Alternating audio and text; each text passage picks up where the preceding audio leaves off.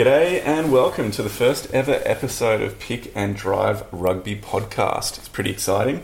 I am Mark Ando Anderson and with me is Mitch Foster. How are you? I'm good. Yeah, excited. Yeah, it's pretty fun time. I think what the world needs more is some white guys doing podcasts, so 100%. I'm glad we can contribute to that. Yeah, definitely. All right, so what are our point of differences? Like, why do people want to listen to us? Look, I think for me, one of the things I love about Australian rugby is that you've got some really good podcasts out there. Mm-hmm. You've got Green and Gold Rugby Podcast. They do some awesome work with the regular crew, but also with the Rugby Report Card. You've also got, more recently, the Rugby Ruckus. The problem is, particularly with the Green and Gold guys, and definitely with Rugby Report Card, they're not family friendly. Yeah. And they're not always the most regular as well. And I think we can be a point of difference in both those areas. Yeah, let's do it. I've got, adding to that, I've got a couple of small kids and I like to listen in the car to and from work. And one of the things I really find challenging is when there's a lot of swearing going on. And I'm not the most PC bloke in the world, but I also don't want my 4-year-old to be dropping F-bombs. So I don't think rugby's also a game that requires swearing either. Yeah, well, maybe not when you're commentating about it. No, that's it. Maybe on the field. Maybe on the field, but white line fever, get across the line, you leave it on the field. So. I am going to give us a bit of a understanding of what the schedule for tonight will be, and it's kind of going to look the same moving forward, maybe with a little segments that drop in and out each week. So our main focus of what we're going to be doing here at Pick and Drive Rugby is the Australian Super Rugby game. Mm-hmm. We'll also be covering internationals when they come around, but realistically, we're looking at the Australian Conference in Super Rugby. So all the commentary that we do will be based upon the 4 Aussie teams, and we might touch on the Sunwolves, but realistically, we're going to talk about the Aussie teams. That's it. So we'll do a recap of each game, and then if there's any general news or commentary, and we love to speculate over who will be in the Wallabies team, particularly with the new Dave Rennie era. Yeah, so such an exciting era. It's pretty fun. We're going to have a whole bunch of young guns, hopefully, coming into the Wallabies team. And what better time to make ridiculous claims about who's going to claim a Wallaby jersey than kind of week 4, week 5 of the Super Rugby season. Right. Because, everyone's got their standard form nailed out by now, so... Exactly. Morgan Turinui loves to claim a body of work, and I think 4 games is good enough to claim that. So 100%. Why don't we move on to the first game? Mitch? Okay, so first game we're looking at tonight is the Highlanders and Rebels game. So, quick score overview. Highlanders... That's wrong. That's Highlanders wrong. 22, Rebels 28. That is wrong. Okay, so we're starting out as an exciting first victory for an Australian side away from home. Rebels 28, Highlanders 22. A lot of good positives in this game. Yeah, I actually watched it. I didn't catch the game on a Friday night, but I watched it Saturday morning. And I was really, really impressed. The Rebels managed to play with a level of intensity and kind of clinical finishing that they hadn't had previously. I think they really benefited, they obviously benefited from the fact they got 2 runaway tries to Andrew Kellaway, 100%. who was surprisingly fast. Yeah, I was really surprised. I don't think we've seen that kind of form from Kellaway for a few years now. I mean, when he was in the schoolboys, he was doing really well, coming through, scoring a lot of tries. But, I don't know, I think when he was with the Waratahs, he didn't quite get the game time he needed. He was kind of behind, I think at the start he was behind Drew Mitchell and Adam Ashley Cooper, and then he's also playing fullback under Kurtley Beale and Israel Folau, so didn't really get enough game time there to sort of progress. He went across to Northampton after that in the Championship, Premiership. And I watched a few of the games there, and he was playing fairly well, but again, didn't obviously seem to set the world afire, and so he's come back to Australia. And, off the basis of the last couple of games, he scored a try in the last match, I'm pretty sure. Scored 2 this time. And what was impressive was, I really liked it on his runs, when he realised he didn't have the legs to do the straight run to the line, he changed the angle of the run. That's right, yeah, and I think the first one definitely, I think it was the first one, where he went for the corner, and I thought, is he going to get caught here? Does he have the legs? But he made it, so well done. Haylett-Petty. Dane Haylett-Petty. I'm not sure if he's underrated. I just don't think he does the really flashy stuff that makes highlight reels all the time. Yeah. But watching the game, his safety under the high ball, particularly the fact that I'm a Tars fan and we've got Curtly Beale under the high ball, comparing him to Dane Haylett-Petty, they're just worlds apart. Yeah. Petty took every single bomb unless he was undercut and had his legs taken out from underneath him. He was just secure every single time he went up for the ball. I think he's also just got that ability, kind of like Israel Folau did, to just get high as well, which gives him that extra time to get up there, position himself in such a way that he's got the best contact. Like, he's always beating the defenders to the ball as well. Like, he's always up first. Yep. Which there was a few times where he kind of got his legs taken out from underneath him, which is dangerous, but he was there first, so... Exactly. I mean, the 2 yellow cards were given, so each time he's obviously in a right there. That's right. One of the other things I really liked about Haylett-Petty's game, just sticking on him for a moment, was he kept managing to get on the outside shoulder of the attacker when he's running with the ball, and he wasn't making clean breaks every single time. But what he was doing is just getting over that advantage line, at least being dominant within that collision. Yeah. And so what that's enabling then is for the players coming in to kind of clear out over the top, they're not having to kind of go, like, to retreat and go back around behind a rock and then drive forward. Yeah. They're able to clear out over the top, get quick ball for the next play. Yeah. And it seems to be a little bit underrated, but I noticed he was doing it every time.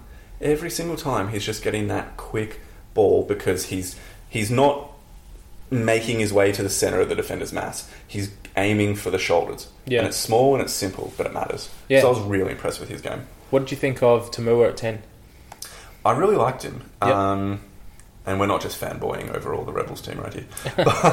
but I really liked him because he's happy to take the ball to the line and he's strong enough to be able to do that and not just get absolutely destroyed. Yeah. And he's got a decent passing game, like a longer passing game. And he's willing to make those short little tactical kicks that not many others, maybe Lolosio has been doing it a little bit. Yeah, Harrison didn't do it particularly well this weekend. No. But Tamua's kicking game was probably the best of the number 10s this weekend at least. Yeah, no, definitely. One player I think, well, I don't know if he's been overlooked the last few years. There's been a lot of contention, but how do you think Billy Meakes is going at 12? I was watching him. Because I really like him, because he's got a fun Instagram profile. So I really like following him on socials. And he's a bit of, I don't know, he seems like a little bit of a kind of playboy from that kind of lifestyle. Yeah. I don't follow him on the Instas, but... It's fun. I've got some of the other guys on there. He's obviously good. He's a good Super Rugby level player. But I just don't see much of a particularly strong passing or kicking game. You know who reminds me a lot of? Tell me. Tom Carter. Oh, yeah. Just, he's...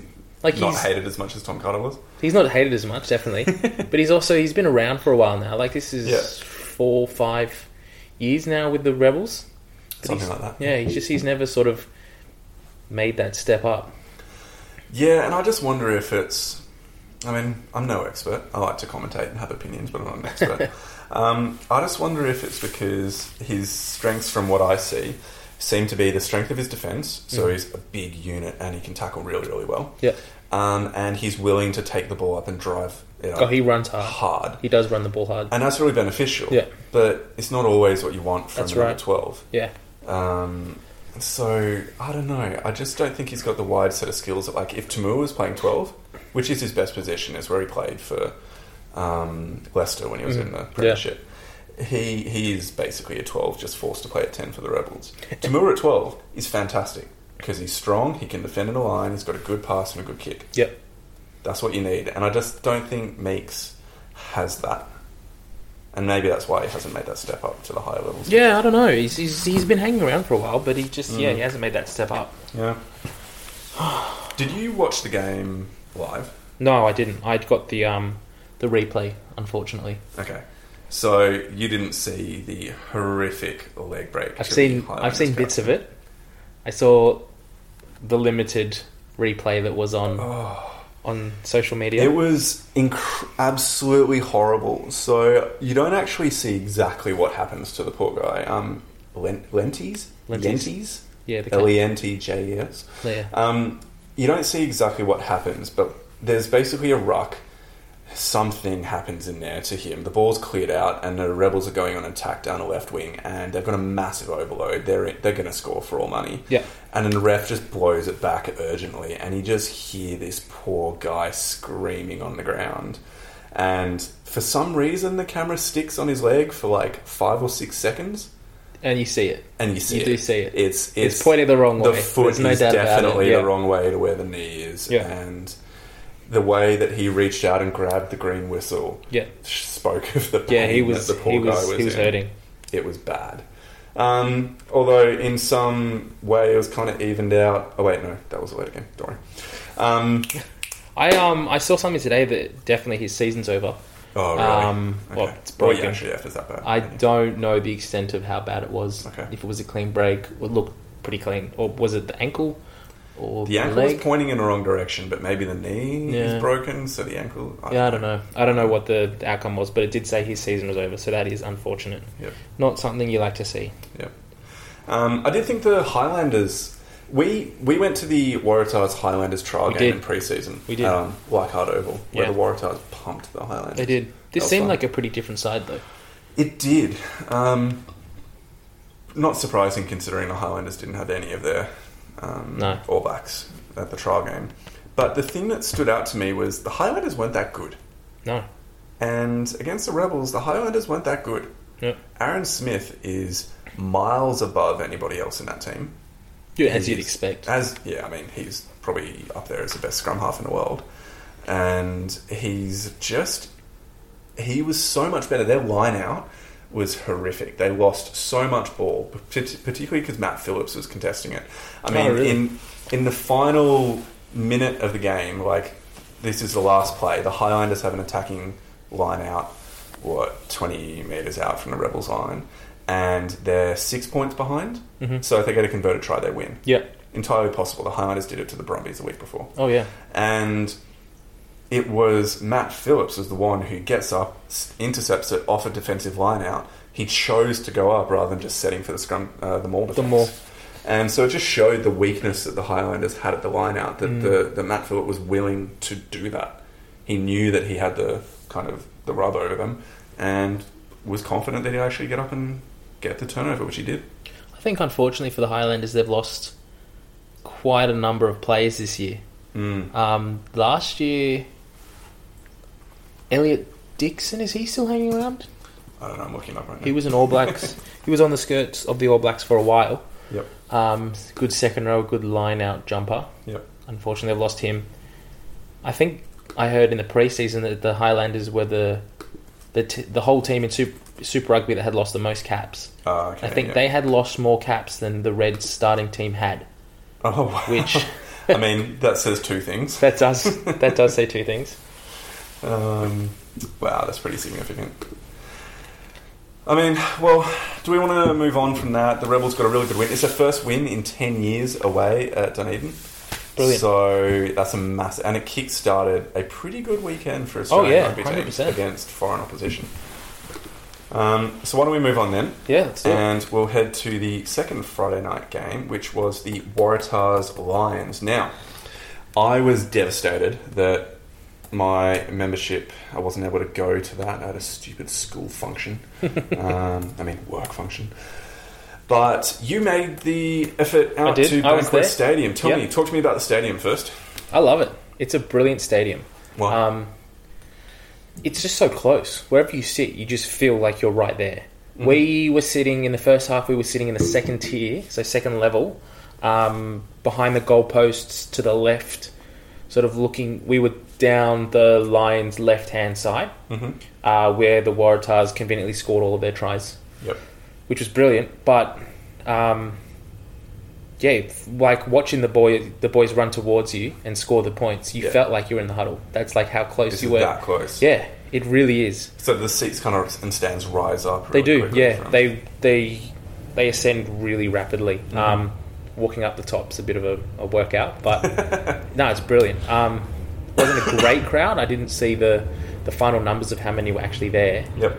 But even though it wasn't massive, it still, you can hear it, like the stadium, just the noise just circles. Well, I think that's one of of the problems that you've started talking about. One of the problems that the Waratahs are going to have this season is the crowd numbers, and that's largely because their ground's getting rebuilt, whether you agree or disagree with that. I, as a member, I'm probably only going to be able to get to like 3 or 4 of the games because I've got a young family and I can't travel away to Wollongong on a Friday night from northern Sydney. Or Tamworth. Yeah, or Tamworth. I think I'm going to be heading down to the Brookvale game. Yeah. I might...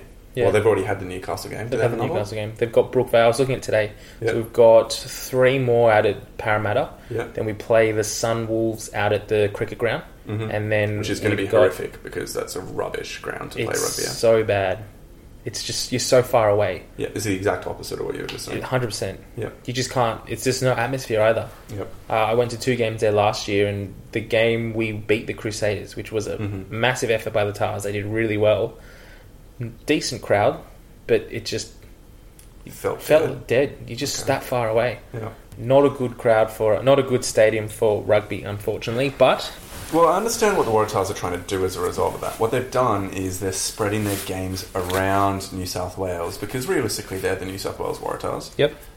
We got to chat to Lockie Swinton at the trial game at Leichhardt, and that's exactly what he was saying, that it sucked they didn't have one home ground, but they were actually really looking forward to getting around the state and seeing different people from around New South Wales.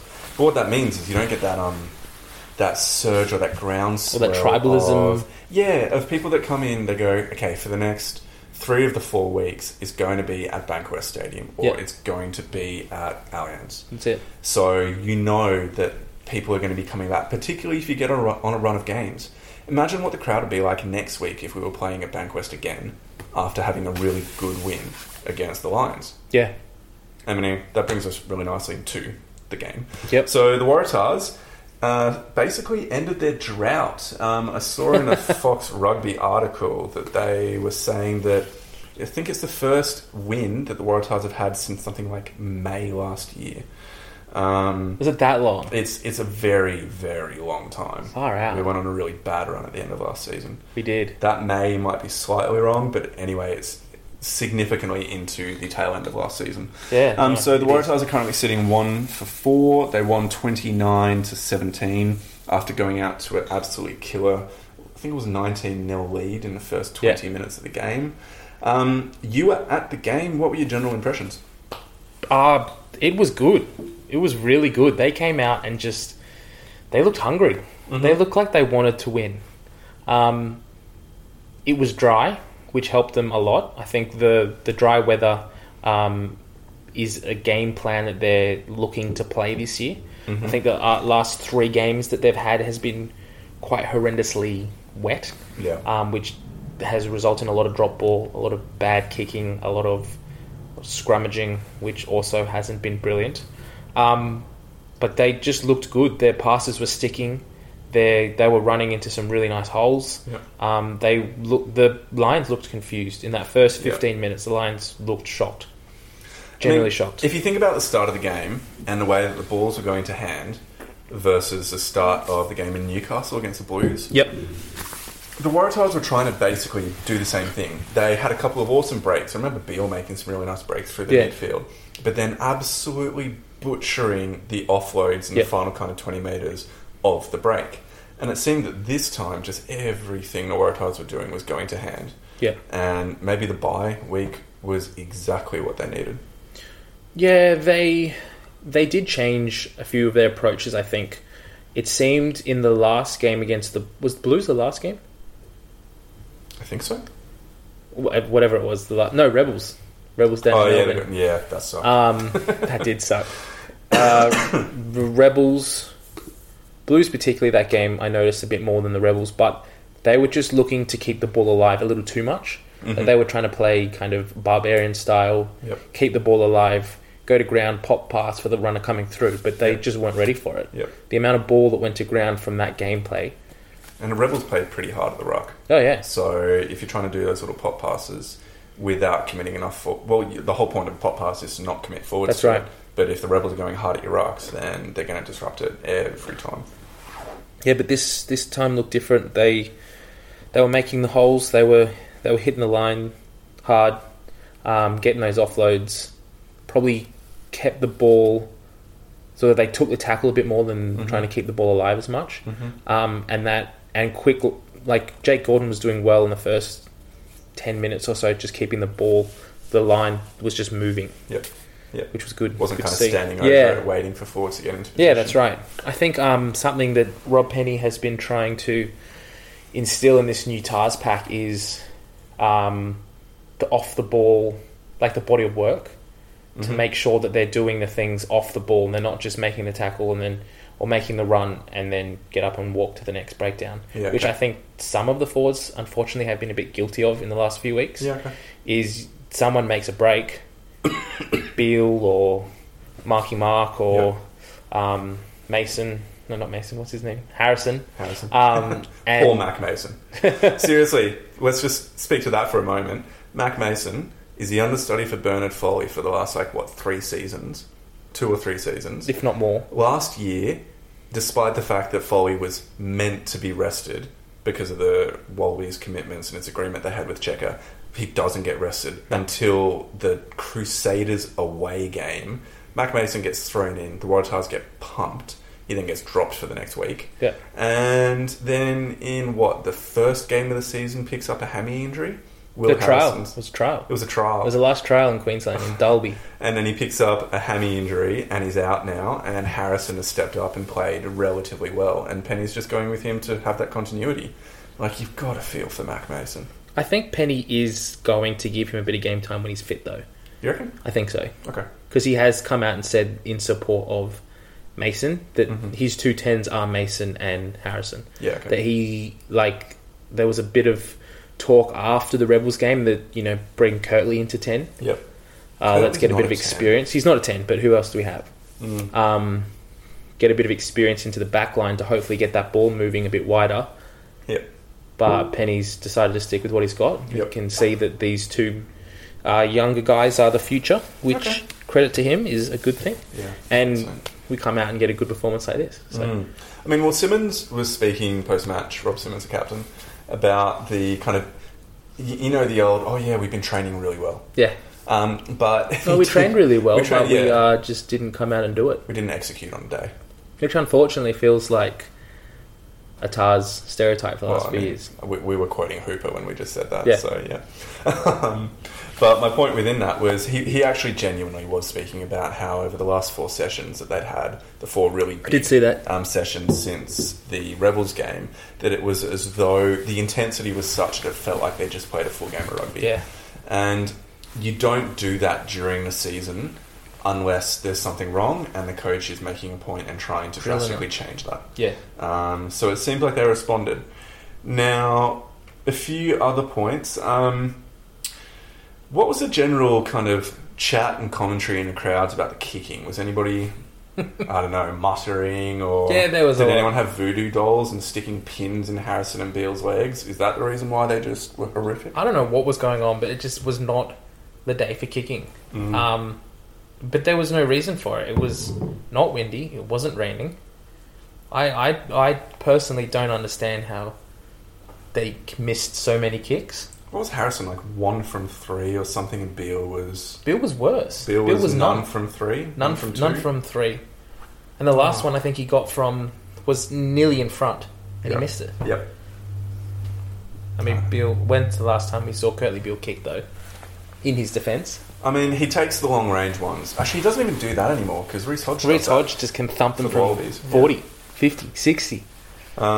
You know what, though? Watching the Sharks game, we'll get onto the Red Sharks in a bit, but watching the Sharks game, you've got Kerwin Bosch as the number 10, who's slotting them from all over the field. Everywhere. He got a 55 or 60 metre kick against the Reds, and it seems that South Africans can kick. Yeah. It seems like Frenchies or Englishmen can generally kick pretty well. I remember in the Waratahs game, at one point, the Lions took a penalty 55 metres out. Yep. I remember turning to my brother and saying, they've forgotten they're not in Joburg anymore. Yeah. Because obviously they're used to kicking it from anywhere there. Yeah. And he slotted it with ease. Yep.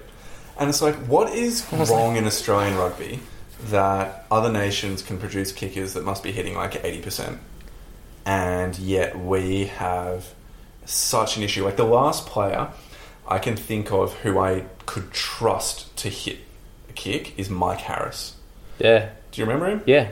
Yeah, so he was like, I loved him because he could do one thing really well. 2011, 2012? Yeah, up to 15. I was looking him up before. Okay. And so he was playing originally for the Reds like 2011, then went down to the Rebels and then went over to Leon before. I think he's finished up now, but he was in Japan for a year or two. Okay. But yeah, you just knew Mike Harris, he'd kick the goal. Yeah. He may not run very fast, he may not tackle very hard, he may not make many breaks, but he'd kick the goals. That's it. And you just need someone in your team that's going to kick like 75 to 80%. Because the Waratahs could... I think we left... I mean, Foley was 2014, 2015, that kind of end of the World Cup in 2015. Foley was the guy that would kick it. Yep. Iceman. That was a great moment. Twice. Yeah. 2014 final and then 2015 semi-final. Quarter-final. Scotland. Quarter-final, Scotland. Oh, yeah. Brilliant. Poor Scotland. Yeah. They deserve to win that game. But anyway. Thank you, Craig. So yeah, I just think it's a bigger issue. Like, why are we consistently poor across all Super Rugby franchises? Well, when you think about it too, how often do rugby league players miss? Like, they get it from the sideline all the time. Like, what was Hazem El Masri, the Bulldogs player, back, But Jonathan Thurston as well. Yeah, they're like 85%, something like that. You go, what is Cam fundamentally Smith, wrong? He could sort it from anywhere. Yep. Anyway, let's move on. Any highlight moment of the Waratahs game for you? Highlights. I think just the tries. All of the tries were really good. We love tries. Like, they were forged tries as well. Yeah. I think we scored 5 tries on the weekend. Mm-hmm. Angus Bell scored. Lockie Swinton scored. Yep. Tetra Faulkner scored. Did you like Lockie Swinton's swan dive? It was brilliant. Yeah, it was fun. I actually thought he went out. He enjoyed it. I thought he went out. Okay. Watch that again. I think he lands out. Anyway. Because that was right in front of us as well. I saw it coming. Yep. He's dived right in front of us, landed, and I'm going, his legs are out. Yep. Didn't look at it. It was fine. Who else scored? Angus Bell. I said that. Oh. But Angus Bell, what a try. Brilliant. It's pretty fun. Yeah. It's pretty fun. Awesome. He's doing really well. Yeah. He's 120 kilos. But he's getting around like Hooper. Mm. He's an exciting prospect to see how this young bloke's going to go. I really hope he doesn't get parachuted into the Wallabies. Because the weakness that we have is the scrum. Year. The Waratahs scrum is really weak. And you have to be selecting props for their scrummaging ability. Yeah. Scrummaging first, then what do they offer around Would you the park? say, though, Latu was selected for his scrummaging ability? I think Latu was selected. I mean, Latu's hooker. Yeah. I think he was selected for his on-the-ball presence to complement Hooper. I wouldn't say that he was the best line-out thrower or the best hooker we had. Yeah. But his work off the ball was brilliant. Yeah. Who did he have on either side of him, though? Yeah. So, yeah, sometimes Kepu or Alatoa. Who were both pretty darn good scrummagers. That's and true. then, Seo and Slipper on the other side? Tom Robertson I think so. before he got injured? Yeah. Oh, Tom Robertson wasn't at the World Cup. No. Nobody was injured for Yeah. So I just think that Angus Bell did really, really well, but let's just hold off. Yeah. Let him play Super Rugby for a couple of seasons. Yeah, let's not get excited. He's what, 19? 20, yeah. Yeah, okay. So he's 20. Props generally don't come good until they're like 30. So let's just let him... But it's exciting to see him running around having fun. Yeah, exactly. And the young guy that came on, the winger that scored as well, I think he's doing quite well. This was his debut. Can't remember his name. That guy whose name I'm also 23. forgetting right now in the moment. That's okay. We'll come back to that, but for now, why don't you head... Actually, before we go off the Waratahs... You'll notice, everybody, we spend a lot of time on the Waratahs. We are Waratahs fans. We're both members, so we kind of like that. What is your opinion of Mark Nawanta Nitawasi? Is that right? I practiced in the lead up to it, but now I'm on the spot. I'm going to switch. Marky Mark. Let's go with Marky Mark for now, and we'll have it for next week. What's my opinion on him? Yeah. Look, he was really exciting. You and I both were super excited after the Leichhardt trial game. Yeah. Because I was just remember immense. this one moment. He came into a ruck, kind of in a midfield, picked the ball up, scooted through, got his shoulders through the tackle, popped an offload, and player ran through for a try. Yep. And he was tall, he was big, he was fast, but he was pretty elusive. He was good under the high ball as well. Yeah. But since then, he hasn't improved. He's a really good finisher. He's a good So he's finishing any opportunities really, really well. But there were a couple of times, was it against the Rebels, where they're making a play and he's kind of the last defender on the wing. He doesn't stick out on his man, but he kind of like lunges in for that ball. Annoying winger intercept going for the ball. And you're like, no, freaking stay on your man. You got depth to play with. That's it. So defensively, he's still got work to do. But that's not surprising. He's young in a team that's lacking confidence. It's not surprising he's going for the Hail Mary. He's a good finisher. He is often found sort of lacking in defence, unfortunately. I think he needs a little bit more work there. And his handling on the weekend was not very good. They pulled him at half time. I think he was one of the only players on the field who dropped like 3 or 4 balls. Yeah. Nerves? I don't know. I don't know what it is, but... Would it be, wasn't he pretty injured? Like, he had an absolutely horrific... Yeah, that was in... was that the Blues game? That was the Blues game, where he landed on his neck. He was back for the Rebels after that. Yeah. Yeah, okay. Right. So I'm excited about him, but I'm also... I think they need to stick with him. Yeah, I think so. He's a future prospect. Unfortunately, we're going to be seeing that all season for the Waratahs. That this really isn't going to be the season where they are particularly excellent. No. They're going to have some bright moments. I heard someone... I was reading an article today that explained it well, that the Waratahs are basically going to be cellar dwellers for this season in the Australian Conference, but they're going to come up with unexpected wins at times because they've got talent. Oh, I mean, we were like that last year too. Yeah, but we had less of an excuse last year. 2018 was the last year we made. Last year we made the quarters. Yep. Ever since then, we've kind of just been hot and cold. Won games we shouldn't have and lost games that we should have. Yeah. And I mean, in my opinion, a big part of that comes down to the issues in our pack. How much would you... How many players would you just give to have Jacques Potgieter back?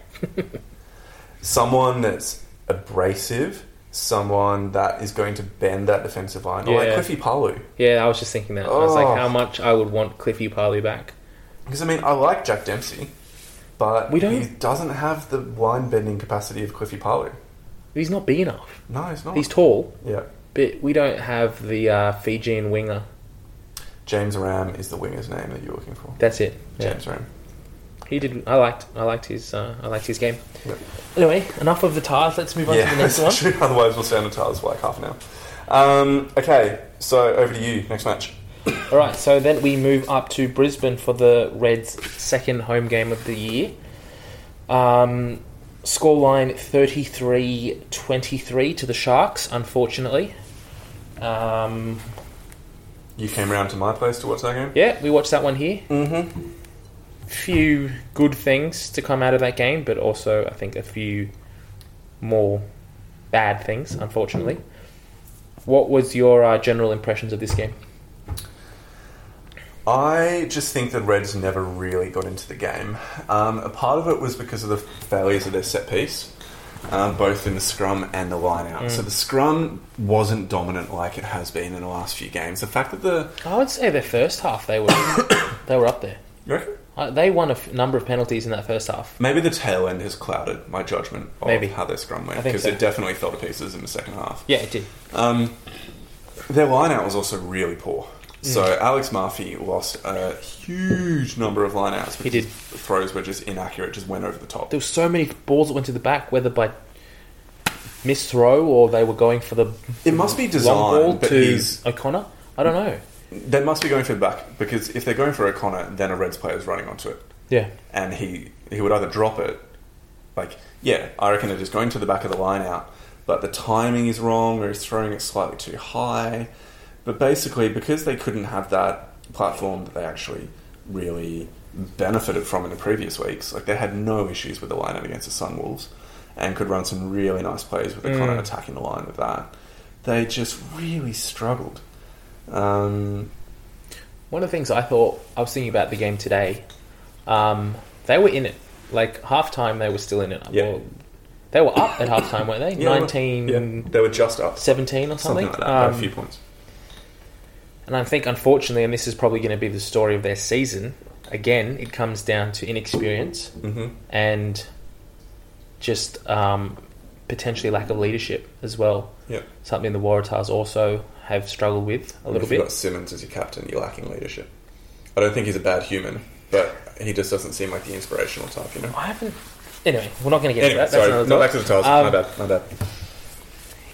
It's something I think I've seen, not just within the Reds game particularly, but in Super Rugby, Australian Super Rugby in the last few years, is that the Aussie team will be tight, will be in it, and then there'll be 5, maybe 10 minutes where they just put their foot off the accelerator or whatever, and the other team will run in 2 easy tries, 2 or 3 easy tries, and then they're out of it. They're out of the contest. And then for the rest of the game, they're either playing catch up.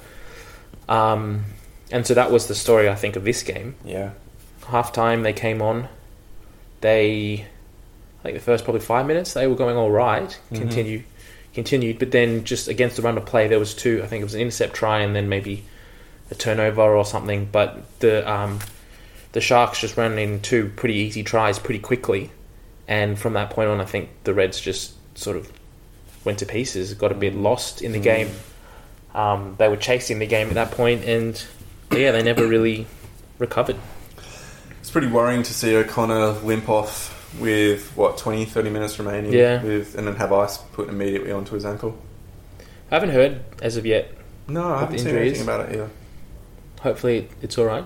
Yeah, that hasn't been. I was checking the Fox Rugby website before, and there didn't seem to be anything on there about it. So maybe they're still waiting for tests, or maybe it's just not that bad. I'm liking O'Connor at 10. Yeah, me too. I mean, I kind of thought him coming back, we're looking at a 12 or 13 potentially position for him, or he was 15. Playing 13 at Sale for the last 2 years, and he's been doing pretty well there. But in saying that, coming back to Australia from his form in Europe, he's dropped a lot of kgs. Yes, like he was massive. He's thinned down. Yeah, I think he had a bad injury over there though. He had a knee or an ankle injury. Yeah. And so I think at that point he put on a bit of weight, but he's looking fit. He's doing well in the 10. I would rate him up there. We'll get to that conversation. Okay, all right. We'll get there. One of the things that came from that game that I think we're going to whinge about it. We're going to have a weekly whinge about something every week, and I think this is tonight's weekly whinge. Is scrum resets, time wasting. Yep. And I'm sure Australian rugby teams do it as well. But it's just a blight on the game. The fact that you can literally spend 6 minutes with one scrum. Yeah, 100%. This game this week, I've actually seen it in the last 2, maybe even 3 weeks from the Sharks, that they're time wasters. When they get into that last sort of 10 minutes, they'll go down, they'll collapse, they'll pre-engage early, they'll do everything they can to get that scrum reset, to just eat up the clock. And in this game particularly, the ref just allowed it. He just let the scrum resets happen, and he didn't hurry them up or anything. I mean, I've got no problems with resetting scrums. Like, I don't mind it. From a safety perspective, it needs to be there. Yeah. And I mean, the issue I have is the time aspect of it. So it's a really simple thing. This is not a unique comment or an original comment, because a lot of people have been saying it. Just turn the clock off. That's it. Stop the clock until the ball has been fed into the scrum. Yep. Once the ball is in, then you restart the clock. If the scrum goes down and after reset, then stop the clock again. That's right. It's not hard. And yeah, sure, the games themselves will be lengthened, but the actual ball in time play will remain pretty appropriate. Similar. Yeah. And it just means that if you have like a player, one of the things that I was watching the Jaguares. Who did they play? Jaguares. Was it Bulls? Yes, Bulls. Cheetahs don't play in Super Rugby anymore. They're over in the Pro 14 now. I was going to say Chiefs. Oh, Chiefs. Yeah. Okay. They The Jaguares had a player in a bin, but they spent like 3 or 4 minutes on one scrum. Yeah. Just eating up the time so they could get their player back as soon as possible. And it's smart. Like, I don't blame the players for doing it because they're trying to win the game. But the officials need to make sure that the game remains an enjoyable spectacle for the spectator. Yeah. And I think it's going to have to change for next year. I think we're getting to the point where there's enough online whinging and... I mean, Rugby League has set the shot clock for kicks. For... Is it? Well, what do they... They have a scrum clock. I mean, the scrums are useless anyway. Yeah, they need to get rid of it. Don't call it a scrum. Call it a huddle. Cuddle in the middle. Yeah. A huddle and a cuddle. Yeah. I like that. Huddle and a cuddle. Huddle and a cuddle. Okay, let's move on. Last 2 things before we finish up. So the Sunwolves got pumped by the Canes. We don't really need to say much about that. It's unfortunate. It really is. The Sunwolves, that's 2 weeks in a row that they've conceded more than 50 points. And it's probably going to continue because it had to have their home games moved to, one in Wollongong. And then Brisbane. Yeah, so they're playing double headers with other Aussie conference teams because of all the coronavirus issues. Yeah, I mean, some ways you could look at this as a negative. You could also look at this as a positive. For them, their last game was in... This game was in Waikato. Yep. So there they come across and they play in Sydney this weekend. Yep. That's a lot closer than flying back to Tokyo. Yeah, sure. And then flying to Japan. Well, I think they were meant to be in Singapore. Yeah. And then they had to go back to Osaka. Yep. So it's probably less travel for them now to play in Australia for their 2 games. Yeah, but the home crowd support in Tokyo is off the charts. It's the best support out of any Super Rugby team. It is. But so they're really going to be missing that. It's unfortunate in that aspect, but at the same time, can't be helped. Coronavirus. Yeah, understandable. Anyway, what it is. Let's move on. Nobody cares about Sunwolves that much anyway. So, Wallaby Watch. Now, this is something we're going to do now and then, maybe every second week or so, just for a bit of fun. And because, as everybody knows, rugby games are won by the number 10 and the number 10 only. So, with that in mind, I think we're going to start choosing our Wallabies number 10 after 4 rounds of the Super Rugby season. 100%. Okay, so let's start off. Who are you, if you had to, tonight, pick your number 10. My starting 10? Your starting 10, yes. For the Wallabies in the upcoming series opener against Ireland, who would it be? I would play James O'Connor. Talk to me. Tell me more. Why? I just like his game at the moment. I think he... And the Reds in general, when he is at number 10 and he's driving that black line, they are running onto the ball. Like, they are moving when they get the ball. They're not stationary. Yeah, okay. So when O'Connor gets the ball, he's accelerating onto it. Mm-hmm. So he's already making ground. He's not stagnant, Static ready for a in the pass. pocket, just going to shuffle it out wide.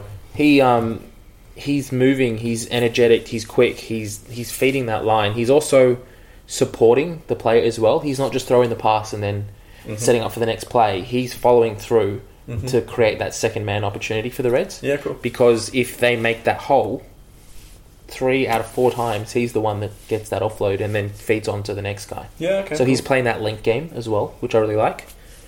What about criticism that you could throw his way in that the game on the weekend, the Reds don't have scrum or forward ascendancy, forward dominance. Yep. And he looked distinctly average compared to previous outings. Yeah, he did. So we're going up against the Irish pack that is not as good as it was 3 years ago. Yep. That's still good though, particularly when the Wallabies have had some of their key players. Is it Brumbies good? I don't know. But yeah, the fact that who have the Wallabies lost from the forward pack? They've lost Pocock, they've lost Kepu, they've lost Coleman, they've lost Arnold. Rodder. No, Rodder's still there. Rodder's still there. So those are the main ones. Most of them have gone to London Irish. 3 of those 4 are London Irish now. Actually, no. Arnold's in Japan. Coleman and Kepu are both at London Irish. But and Phipps. Yeah. So, I don't know. It's just... I rate O'Connor. I'm just not sure if he's got the kicking game to serve... To support him if he's not behind a pack that's moving forward. But does he have to have that kicking game? Could you not bring in Hodge or Haylett Petty to do that? They don't have the tactical kicking game. You could put Tamura outside him at 12. Yeah. And Tamura could interchange for the players where they know they're going to kick. Yeah.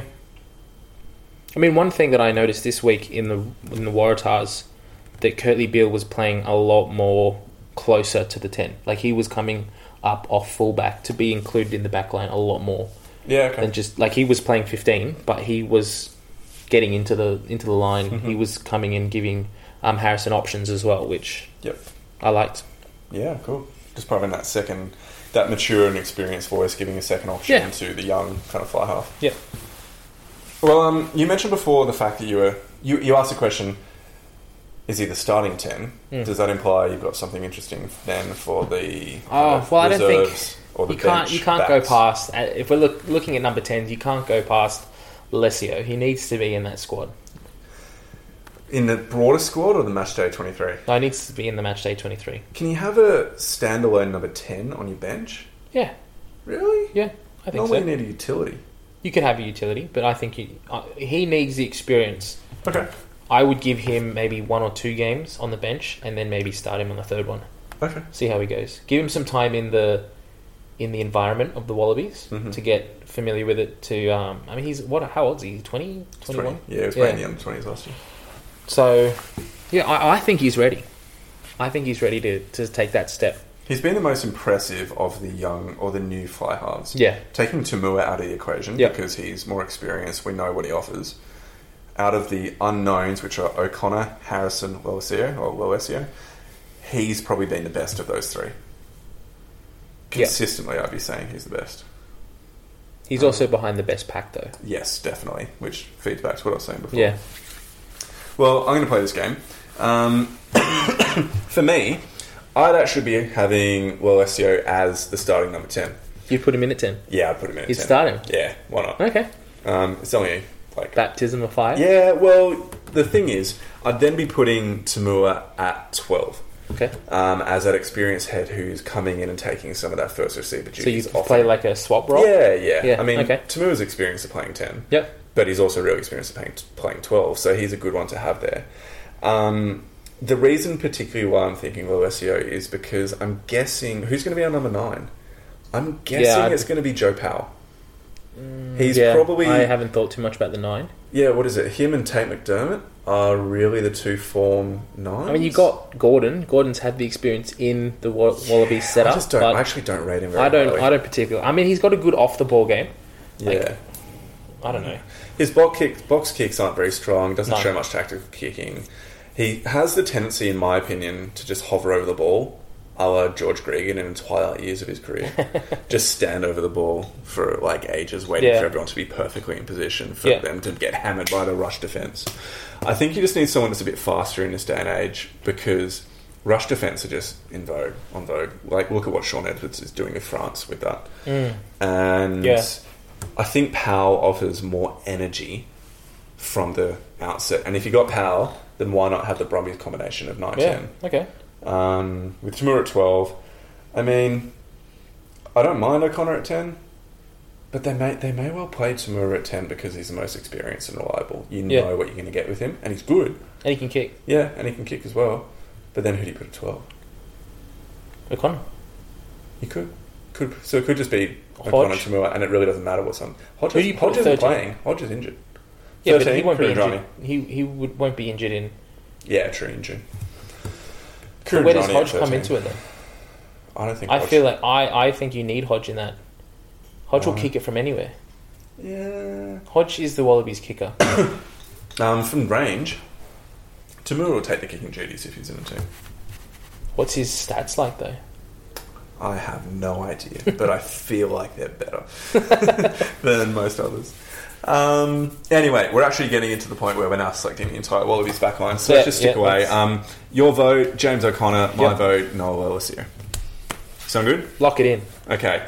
Well, why don't we finish it up there, And I just want to say thank you, everybody, for listening. The many people, I'm sure, that are out there listening to the very all first... of our fans. All of our fans. I'm pretty sure my mum will listen, so that's really helpful.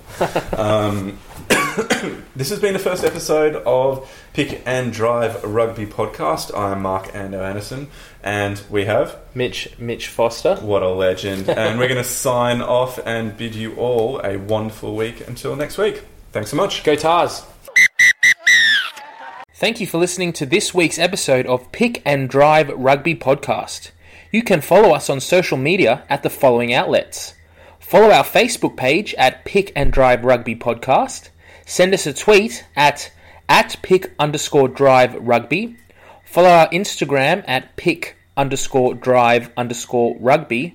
Or send us an email at pickanddriverugby@gmail.com. We'd love to hear any questions or feedback you may have, so get in touch. Thanks again for listening, and we'll catch you next week.